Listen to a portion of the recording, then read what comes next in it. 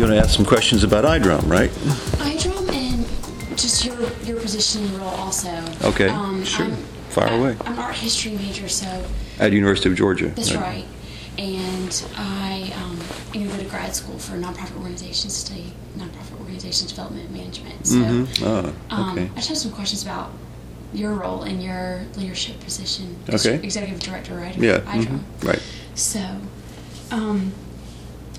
if you could just tell me something about your educational background and start with that. I went to undergraduate school in philosophy and in humanistic psychology. And I went to school at, I don't know, are you familiar with what humanistic psychology is? A bit. Yeah, Carl Rogers and those people, and it had a sort of philosophical, phenomenological element to it.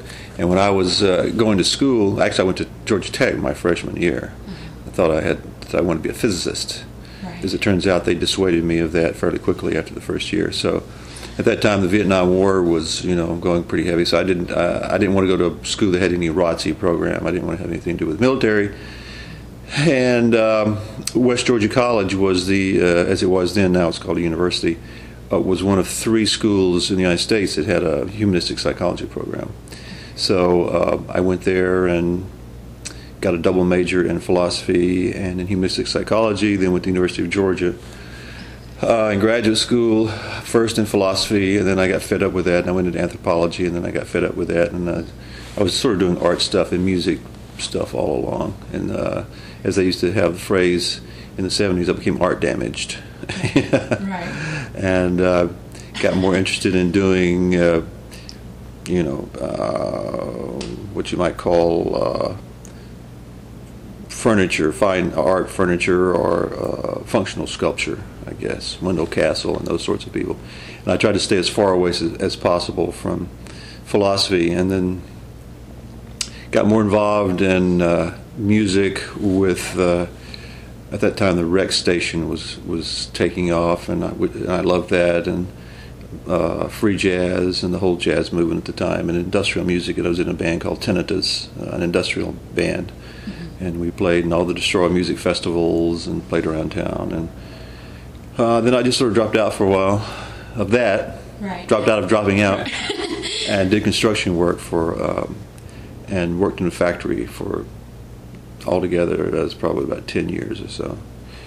And then I got a divorce after I had built a house, and sort of went through another process of dropping out of the scene such as it was then. And then I got involved, and I was playing music a little bit, and I was involved with a group called Railroad Earth over by Emory Village. And then I went to a party at the Silver Ceiling over on Trinity, which later became iDrum.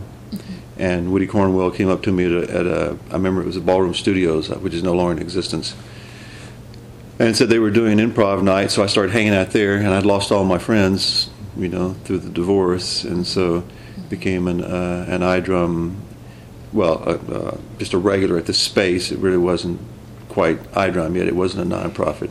And then started hanging out more around 1999, and was involved with the formation of the nonprofit. Public Domain Inc. at that time was a nonprofit. It had sponsored various experimental music festivals, like the Destroy All Music Festival. And so Public Domain acted as a financial agent for iDrum when they were having auctions in order to raise money to become a 501c3. Okay. So there in a nutshell. Okay, how it evolved. Okay. Right. And now I came to have some involvement with it, yeah. Okay. Well, how did your knowledge of nonprofits develop also? Because I'm interested in that as well, and how you successfully run it. Well, we don't run it on a business model. I think most people on the board will tell you there are 20 people on the board. Right. In fact, when we first were considering whether we wanted iDrum to be a for-profit organization or a non-for-profit organization, we had a lot of discussions with the then board members, and most of those aren't with the board anymore. Sort of a new set, but I don't know if they were wise and I was crazy or what. Long gone. It's hard to say.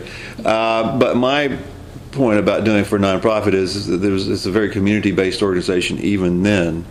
And I always thought that there would be more trust in iDrum if it was a not-for-profit organization, and it sets up a different kind of vibe, more of an educational, because we incorporate under the educational aspect as a 501c3, and there are other kinds of nonprofits. So all of us, kind of did some figuring about what was necessary. We came up with the nonprofit and did a little bit of learning ourselves about nonprofits. We're not, I guess artists are never very good business people. That's one of their downfallings, and one of the precious things about artists is that that's never a terrible concern, to their detriment and to their benefit, And the same is sort of the case with iDrum. We've never had a lot of money. It's always been a month-to-month proposition, even though we do get grants, from small grants enough to keep the doors open, basically. But we're funded by all the patrons that come in the door, basically. So I don't know exactly how else to proceed. I mean, we just take it for granted that it's a nonprofit, and we've got so many people that have expertise, that have previously been on the board and that are still on the board. So, Right. Do y'all have full-time staff? Is anybody? No, we don't have a full-time staff. We don't have paid staff at all, right. Which, from the point of view of funders, seems to be a problem. I mean, we're one of the most solvent organizations in town in that we have no debts. Right. But at the same time, a lot of funders won't give you money if you don't have a paid staff. I think they think you're less serious. You're more fly-by-wire, fly-by-night kinds of organizations. Right. But our programming has always taken precedence over having a paid staff, I guess. And most of the other board members have pretty, steady jobs as designers or teachers or whatnot. And I go in and out of construction work, and a lot of people have sort of more episodic sort of relationship to work. I'm no fan of work or jobs. I don't mind work, but I'm no fan of jobs per se. And we've always thought of iDrum as a flattened hierarchy, I guess you'd say.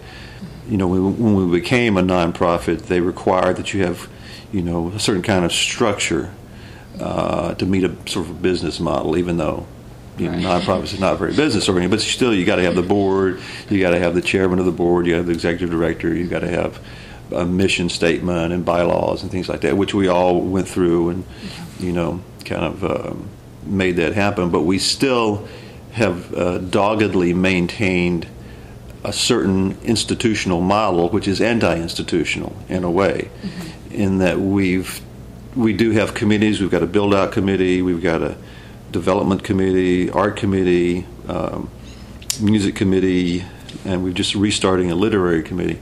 But anybody on the board can be on any of the committees. So there's a core, usually there's a point person for each committee.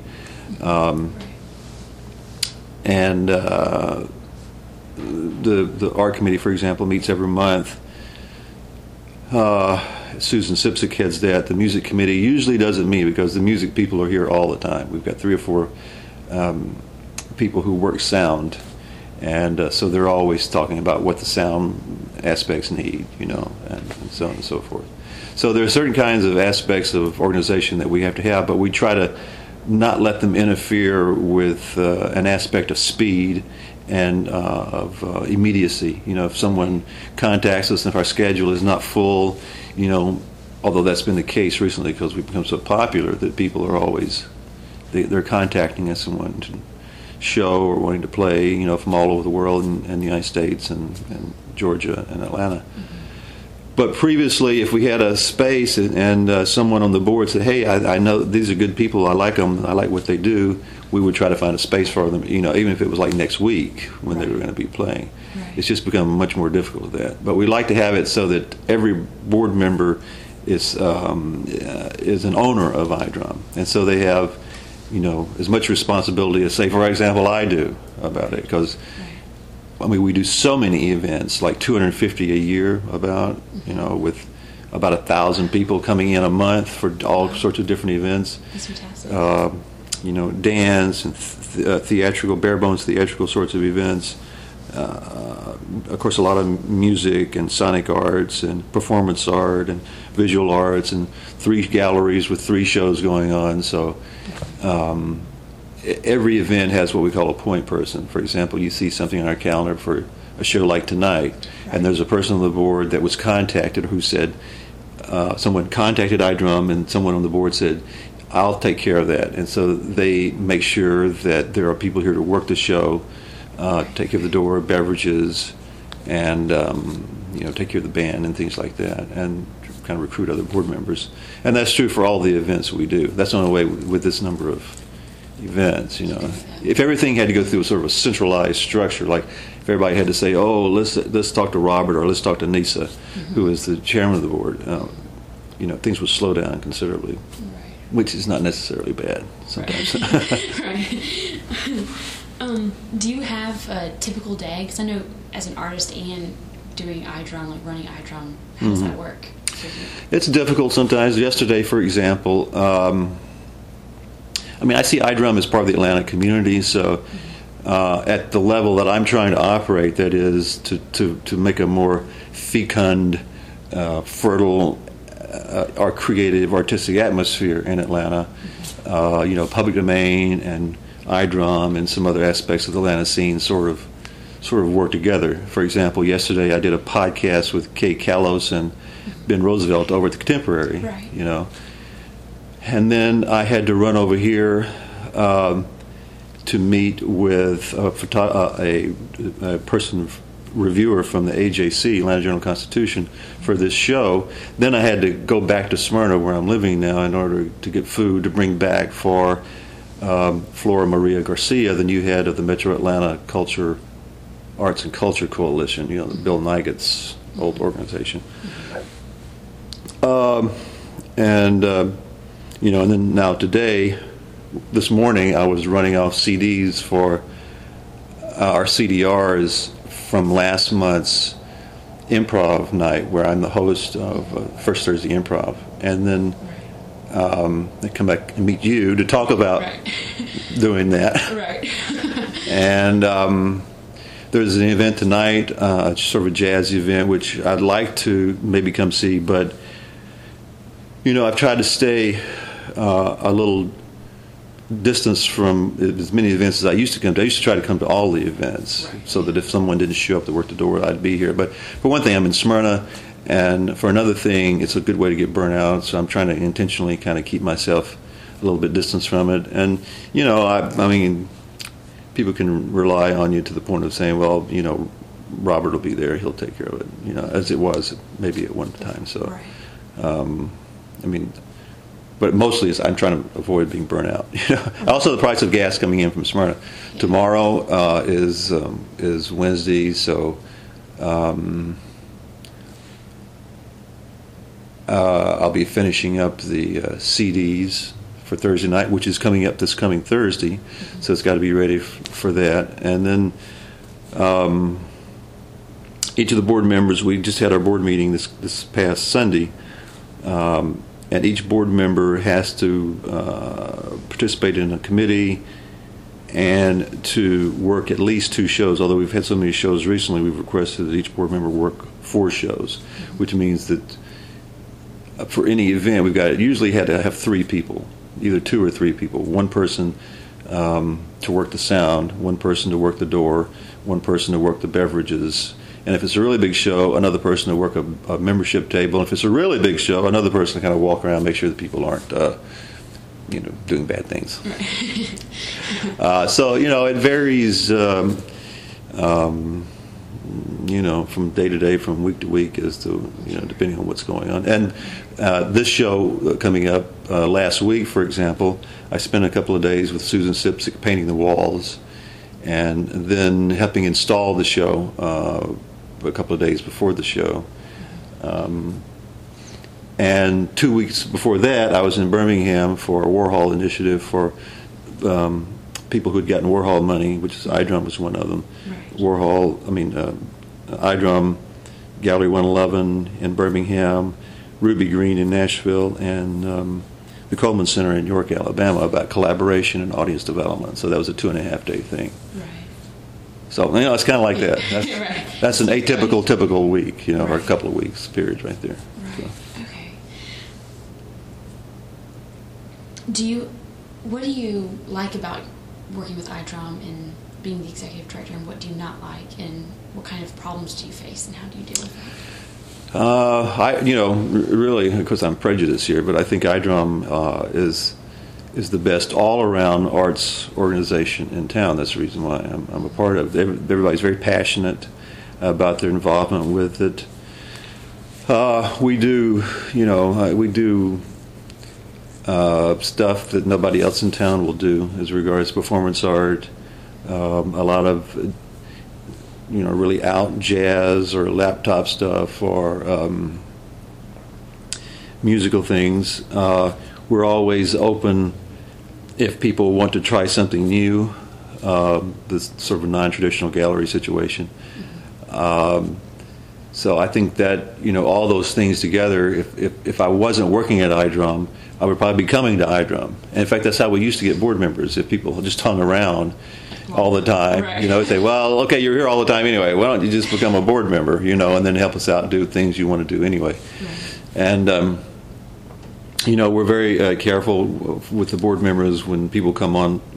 We tell them that they're a shareholder, basically, in the iDrum ethos and the iDrum vision about what constitutes the functioning of an art organization, that is as non-hierarchical as possible and still make it possible for things to function in some efficient manner. So you got to have there's got to be some kind of trade-off between complete chaos and complete, crystallization where nothing moves. As we know, bureaucracies tend to go toward the crystallization area. So, I just think iDrum does just the most interesting programming in town. That's the reason why I'm involved with it. And it's always a room I always see new people coming in all the time. And there's always the possibility of expanding into areas that we know nothing about yet, So there's kind of a frontier kind of mentality with it. The hard part about it is that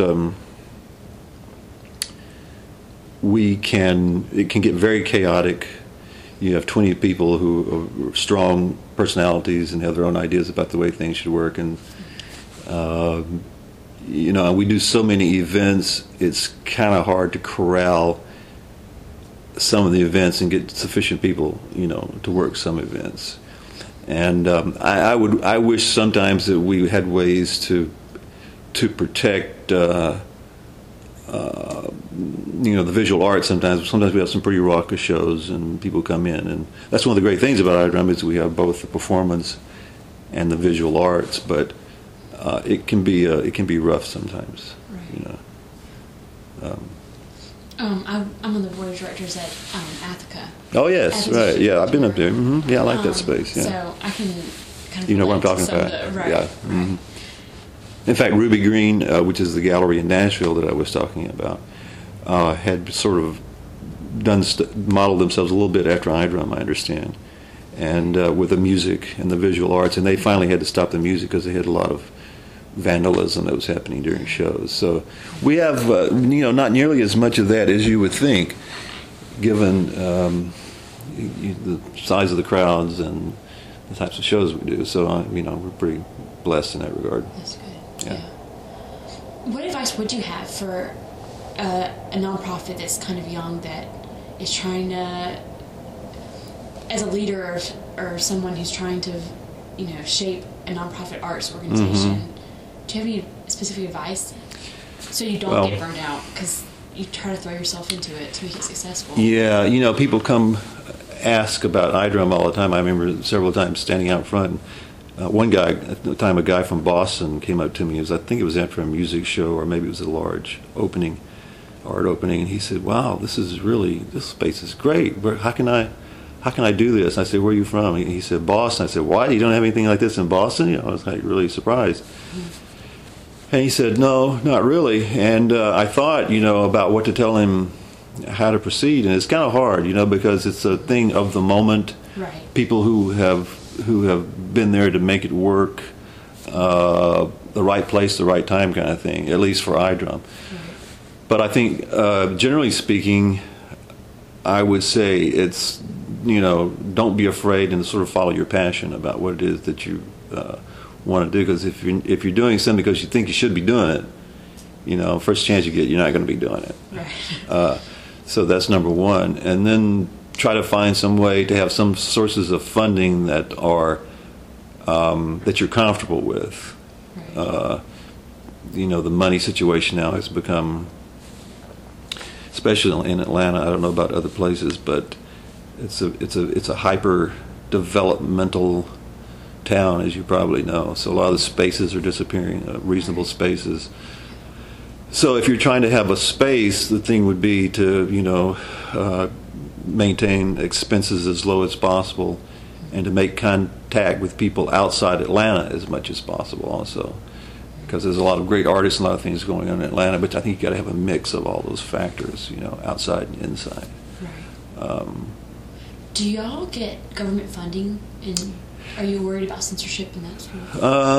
Well, no. We've had some pretty wild shows. Okay.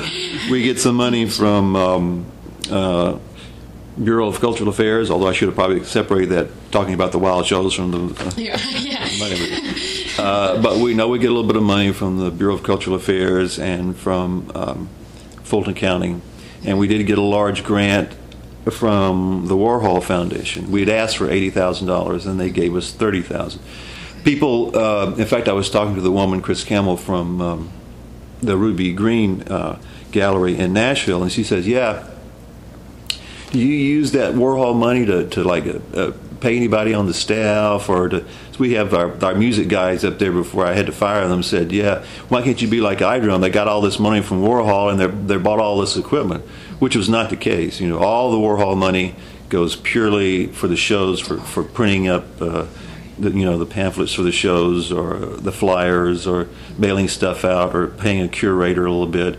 So iDrum doesn't receive any of that money, basically. We were so stupid, we didn't even build in 20%, which we understood we could afterwards for administrative costs, So every bit of the money goes to the artist, basically.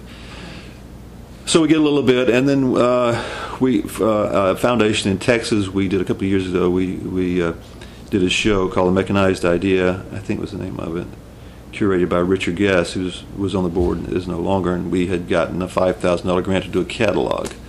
So occasionally, the Buddy Taub Foundation in Los Angeles, just out of the blue, sent us a check for, what was it, $2,500 or $3,000, I can't remember. Never even heard of the place, from L.A. Still don't know how we got it, Right.